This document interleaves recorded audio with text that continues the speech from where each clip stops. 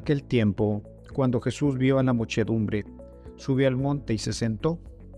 Entonces se le acercaron sus discípulos. Enseguida comenzó a enseñarles, hablándoles así: Dichosos los pobres de espíritu, porque de ellos es el reino de los cielos.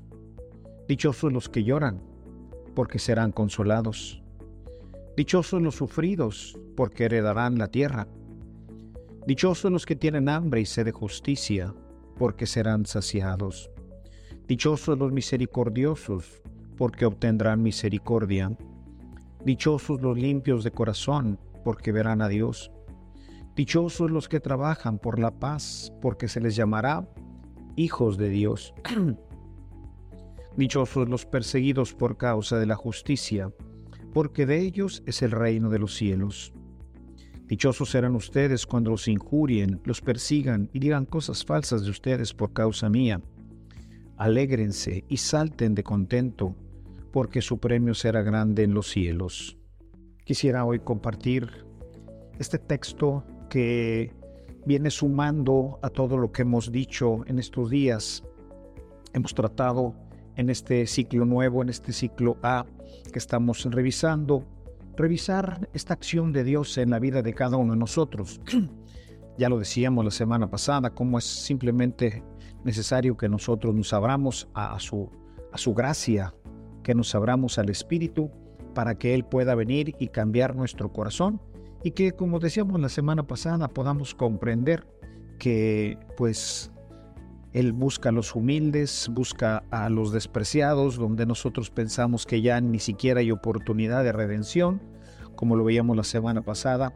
Ahí siempre hay una luz y decíamos, esa luz tenemos que ser nosotros. Pero ¿cómo podemos ser nosotros la luz si nosotros pues no la tenemos? El texto que leemos el día de hoy presenta, aunque no de una forma directa, uno de los hilos conductores del Evangelio de Mateo, que es el reino de los cielos. Es una parte importante para él y es lo que va jalando continuamente el discurso de Cristo en el Evangelio de Mateo.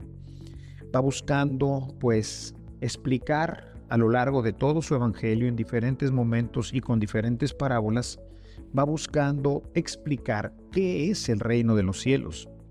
De manera especial podríamos ver el capítulo 13, en donde Mateo pues ha condensado una parte importante de todas estas parábolas, aunque las encontramos en diferentes momentos, porque es uno de los elementos que va jalando continuamente la invitación a que nosotros participemos del reino. Y es particularmente importante en Mateo, como lo veíamos la vez pasada, que tiene notorias diferencias como respecto a los demás. Todos van a presentar de una o de otra forma este tema que hoy hemos escuchado. Sin embargo, en Mateo reviste un carácter verdaderamente importante y especial. En este texto que escuchamos, Jesús ha querido empezar su misión subiendo al monte. Este es un signo para Mateo, porque Mateo, que escribe para los judíos, quiere presentarnos a Jesús como el nuevo Mesías, no a nosotros precisamente. Recuerden que él escribe para los judíos, entonces quieren que vean a ese profeta que Dios iba a enviar. Él es ese profeta y por eso, como Moisés sube al monte y nos da lo que será todos los capítulos 5, 6 y 7, será la nueva ley que los cristianos debemos de vivir. De manera particular quiere motivarnos a nosotros, de una manera quizás no muy clara para nosotros, porque empieza hablando de los macarios, de los bienaventurados. Esto ciertamente pues tiene, la palabra en griego, macario, tiene diferentes traducciones. Se puede traducir, como lo hemos visto hoy, como dichosos, lo podemos ver como bienaventurados, o también puede significar felices. A mí me gusta mucho utilizar la palabra macario para la felicidad. Siempre, seguramente recordarán que he tratado de proponerles a ustedes el tema de la vida cristiana como una vida feliz. Dios nos ha creado no con otro propósito, sino con el propósito de que todos, cada uno de nosotros, y no solamente nosotros que estamos ahorita aquí en misa, sino que todos los creados, todo el mundo sea feliz. Sin embargo, esta felicidad está opacada, está pues fragmentada por el tema del pecado. Y eso, en pocas palabras, nos va haciendo ciegos. No podemos ver este mundo maravilloso que Dios ha preparado para nosotros, en donde el hombre puede ser plenamente feliz. Y por eso Jesús quiere motivarnos a todos nosotros y a todos los que escucharon por primera vez este sermón allá en el monte, a que nosotros anhelemos también poder ver lo que no vemos, a conocer lo que no conocemos, a participar de esta realidad que es trascendente, que va más allá de nuestros sentidos. Y por eso nos propone una serie de elementos que parecerían pues contradictorios, ¿no? Felices los pobres, cuando normalmente el mundo dice, no, felices los ricos. Señor, tú empiezas hablando de esto, ¿quién te va a seguir? Vean ustedes esas religiones raras que hoy tenemos, ¿no? Esas de, para de sufrir. O sea, Dios te va a dar riquezas y esto y el otro. Y ahí están siguiéndolos, ¿verdad? Es la que se llama la teología de la prosperidad. Ciertamente Dios quiere prosperarnos, pero esa no es la teología completa. Jesús propone un camino que tiene que ver con una pobreza, pero no es la pobreza que nosotros conocemos, ni tampoco la riqueza que nosotros conocemos. Y para eso necesitamos ver lo que no vemos, y a partir de ahí nosotros podemos realmente empezar a ser felices. Yo creo que todos los que estamos aquí, incluyendo a su servidor, queremos ser felices. Ese es el anhelo de nuestra vida. Ser feliz con la esposa, con el esposo, con los hijos, con los padres, con los vecinos. Ser realmente feliz. Pasamos ratos felices y quisiéramos que esos ratos se prolongaran continuamente. Ratos que pasamos felizmente con los hijos, con la familia, con la esposa, con los amigos, y quisiéramos tener esa experiencia de felicidad, de plenitud continuamente. Pues esto es el reino, hermanos. El reino es la felicidad plena, perfecta, no pasajera, sino estable, cotidiana, en todo momento. No importa si hay riqueza o si hay pobreza. No importa absolutamente nada. Solamente cuando nosotros abrimos los ojos veremos algo que no vemos y tendremos una experiencia que es maravillosa. O sea, esta realidad que es profunda, pues tiene que ver con lo que ya les he comentado en otros momentos, con un encuentro con Cristo. Si nosotros analizamos el pasaje del capítulo 9 de Hechos de los Apóstoles, encontraremos ahí cómo Pablo se encuentra con Jesús y nos dice el texto que en ese momento, o al menos así se puede interpretar, que en ese momento Pablo quedó ciego. Sin embargo, la realidad no es que quedó ciego, sino que en ese momento él se da cuenta de su ceguera. Él se da cuenta que en verdad está ciego. Y por eso cuando le dice, Señor, ¿quién eres? Pues Jesús le dice, pues aquel a quien andas persiguiendo. Yo soy Jesús a quien tú persigues, a quien metes a la cárcel. Pero Pablo no lo ve, no lo reconoce, no lo descubre.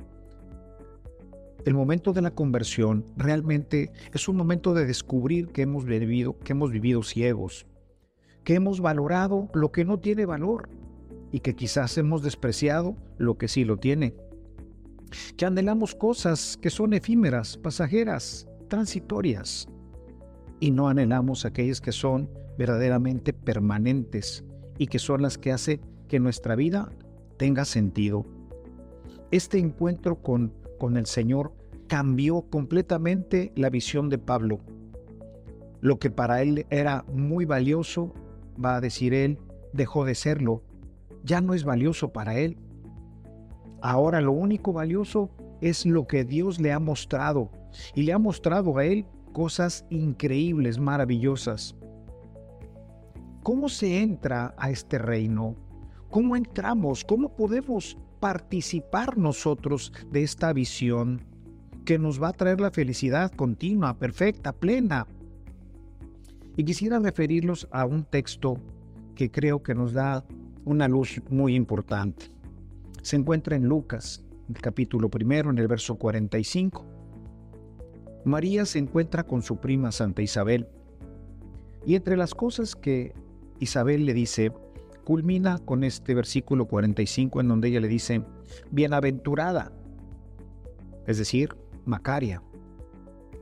Bienaventurada tú que has creído que han de cumplirse las cosas que el Señor te ha dicho. En este pequeño versículo podemos resumir todo el mensaje de hoy.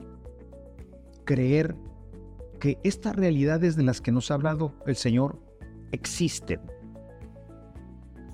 Que hay gente que valora otras cosas que nosotros no vemos. Que creen verdaderamente, pues no solamente creer en Jesús, yo creo que todos los que estamos aquí podemos creer en el personaje histórico de Cristo, que existió hace prácticamente 2000 años, incluso creer que fue crucificado, incluso que ha resucitado. Pero realmente le creemos, realmente tenemos fe. La fe es la llave que nos permite entrar en el reino. Creer que, pues por ejemplo, lo que hoy hemos leído, bienaventurados los que son pobres de espíritu. Lucas lo propone simplemente como los pobres. Bienaventurados los humildes. Bienaventurados los que son perseguidos por causa de Cristo. Una serie de bienaventuranzas que dice uno, caray, ¿cómo puede ser eso? No lo entiendo, Señor. En este mismo pasaje nos dice, bienaventurados los que son puros de corazón, porque verán a Dios. Y tú dices, Señor, ¿cómo puedo alcanzar esa pureza de corazón? ¿Cómo puedo ser una persona sin doblez? ¿Cómo puedo alcanzar esto? Y dice, dichosa tú, porque has creído. Esta fe, mis hermanos, es la que abre nuestros ojos al Señor. Pablo, que era un ciego, en ese momento se da cuenta de una realidad maravillosa que Jesús le muestra. Deja de ver una realidad como la mayoría de nosotros vemos o hemos visto, una realidad mundana, una realidad que no es la que Jesús quiere que nosotros veamos, porque esta realidad no nos da la felicidad.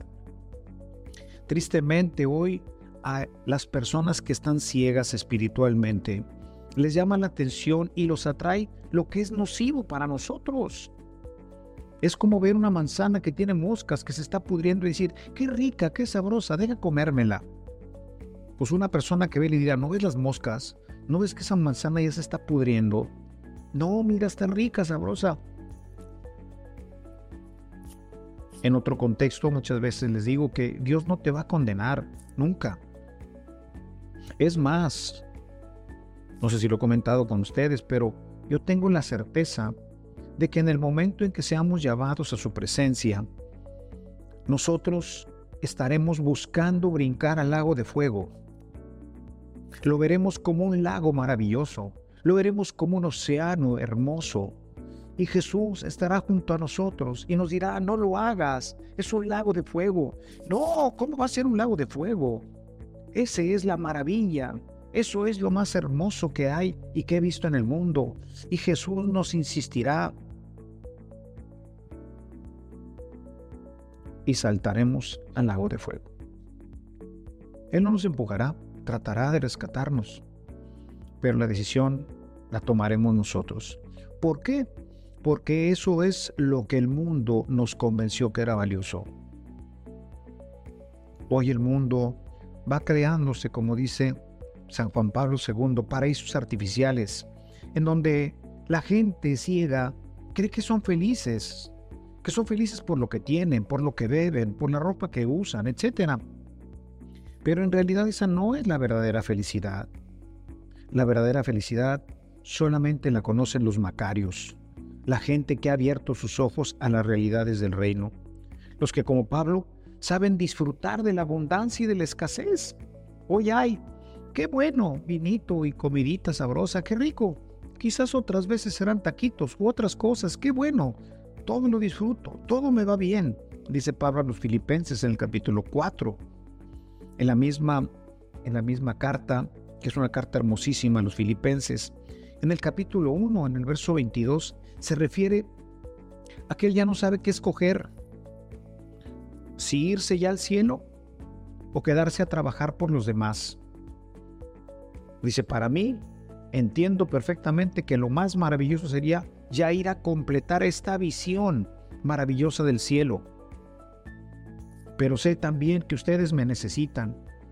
Y como ustedes me necesitan, creo que decidiría quedarme entre ustedes.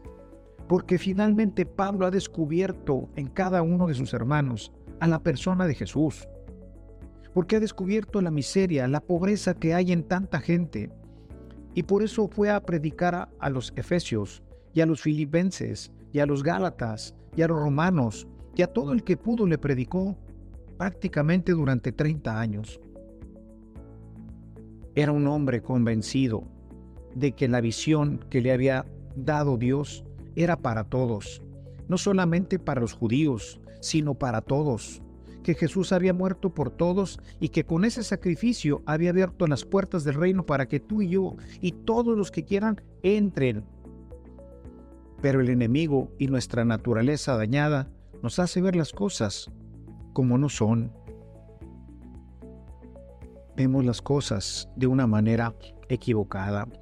Y esta pues es la importancia de la evangelización hoy.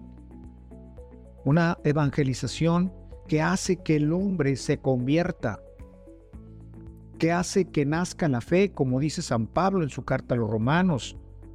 La fe nace por la predicación. Hay que exponernos más a la predicación. Hermanos, hoy los podcasts, estamos llenos de podcasts a través de Spotify, YouTube, tanta gente, tantos sacerdotes, tantos laicos incluso que tienen una fe quizás más fuerte que muchos de nosotros y que nos hablan de este reino. Hay que exponernos a ellas. Puede ser a través de una predicación, como por ejemplo San Agustín. San Agustín, escuchando predicar a San Ambrosio, se convierte, cambia su vida. Todo lo que era importante para él, como dirá San Pablo, dejó de serlo. Un hombre que había estudiado filosofía, etc., finalmente encuentra a Cristo en una pequeña frase del Evangelio, en una pequeña explicación que él recibe acerca de qué le sirve al hombre ganar todo el mundo si finalmente se pierde. O puede ser quizás como Santa Teresa, que durante 13 años, nos dice la santa, estuvo con un libro de meditaciones y buscaba porque no lograba concentrarse, porque no lograba entrar en el misterio de Dios. Pero tanto insistió, que finalmente Dios le abrió la puerta. Y ahí se cumplió lo que dice el Señor. Insistan, al que toca, se le abre, al que pide, se le da, el que busca, encuentra. Pero hay que insistir y nos pone varios ejemplos, el de la viuda, el del juez, etc. Hay que insistir. Teresa insistió y insistió, y San Agustín durante cerca de 15 años buscaba afanosamente esa verdad absoluta, eso que le diera sentido a su vida. Y finalmente, en un viaje a Milán, coincidentemente entra a esta predicación y una frase de un gran predicador toca su corazón. Y Agustín cambia, se le abren los ojos y empieza a decir, es verdad, he estado buscando, lo dicen sus confesiones, ¿verdad? Tarde te amé, hermosura tan antigua y tan nueva, tarde te amé, te buscaba en las cosas y sobre ellas me arrojé buscándote sin poderla encontrar. Y finalmente, entrando en mi corazón te descubrí. Y descubrió esa verdad, descubrió el reino de los cielos que lo hizo cambiar completamente y ser una persona completamente diferente. No solamente llegó a ser santo, sino que es también doctor de la iglesia. Necesitaba que alguien le ayudara a abrir los ojos, a ver lo que no veía, a conocer lo que no conocía, a tener una experiencia que nunca había tenido. Y esto, mis hermanos, es lo que Dios quiere hoy motivarnos a cada uno de nosotros. Si tú no ves lo que Jesús hoy nos dice que ven los macarios, entonces necesitas abrir los ojos. Pero no es una cosa humana. Es algo que Dios tiene que hacer en tu vida y en tu corazón. Dios tiene que abrir los ojos de tu corazón para que veas, para que comprendas esto que parece incomprensible en el Evangelio de hoy. Y que sin embargo esa es la verdad, porque viene de palabras directas de nuestro Señor. Tenemos que pedirlo con insistencia. Señor, quiero ver. ¿Qué quieres que haga por ti? Nos pregunta continuamente el Señor. Quiero que cambies mi casa, quiero que me des un nuevo trabajo, quiero que me des esto, quiero que me des lo otro, quiero que me pongas esto, quiero que me sanes. Pero ¿cuántas veces le hemos dicho al Señor, quiero ver? ¿Qué quieres que haga por ti? Dice el Señor. Hoy te pregunta, ante las realidades del reino, ¿qué quieres que haga por ti? Dile, Señor, quiero ver. Quiero entender esto que hoy he escuchado en el Evangelio de Mateo. Quiero saber por qué son felices los pobres de espíritu, por qué son felices los humildes, por qué solamente los que tienen un corazón puro te verán. Quiero saber por qué una persona a la que lo persiguen, le dicen un montón de cosas, lo maltratan, lo meten en la cárcel por seguirte, es feliz. No entiendo eso, Señor. Ayúdame a comprenderlo. ¿Qué quieres que haga por ti? Dile, Señor, quiero ver. Tenemos una visión dañada por el pecado, hermanos, y por eso no alcanzamos a ver sino una niebla, como aquel que ve detrás de una cortina rugosa, en donde escasamente podemos ver sombras y luces. Sin embargo, mis hermanos, no nos desanimemos. La Virgen María hoy nos invita a creerle al Señor. Y si realmente le crees, si realmente aceptas que estás ciego porque no ves estas cosas o no las entiendes, dile hoy en la noche en tu oración al Señor, Señor, quiero ver, quiero entender, quiero conocerte más a profundidad. Hermanos, solamente es cuestión de creer, de pedir y de confiar como la Virgen María. Y si nosotros tenemos ese pedacito de fe como el de María, que creyó que esto era verdad, entonces se abrirán para ti los ojos del alma y verás esta maravillosa realidad que Dios tiene preparada para todos aquellos que creen y que esperan en Él. Pidámoslo con fe y créanmelo, el Señor se los concederá a todos y cada uno de ustedes. Alabado sea Jesucristo.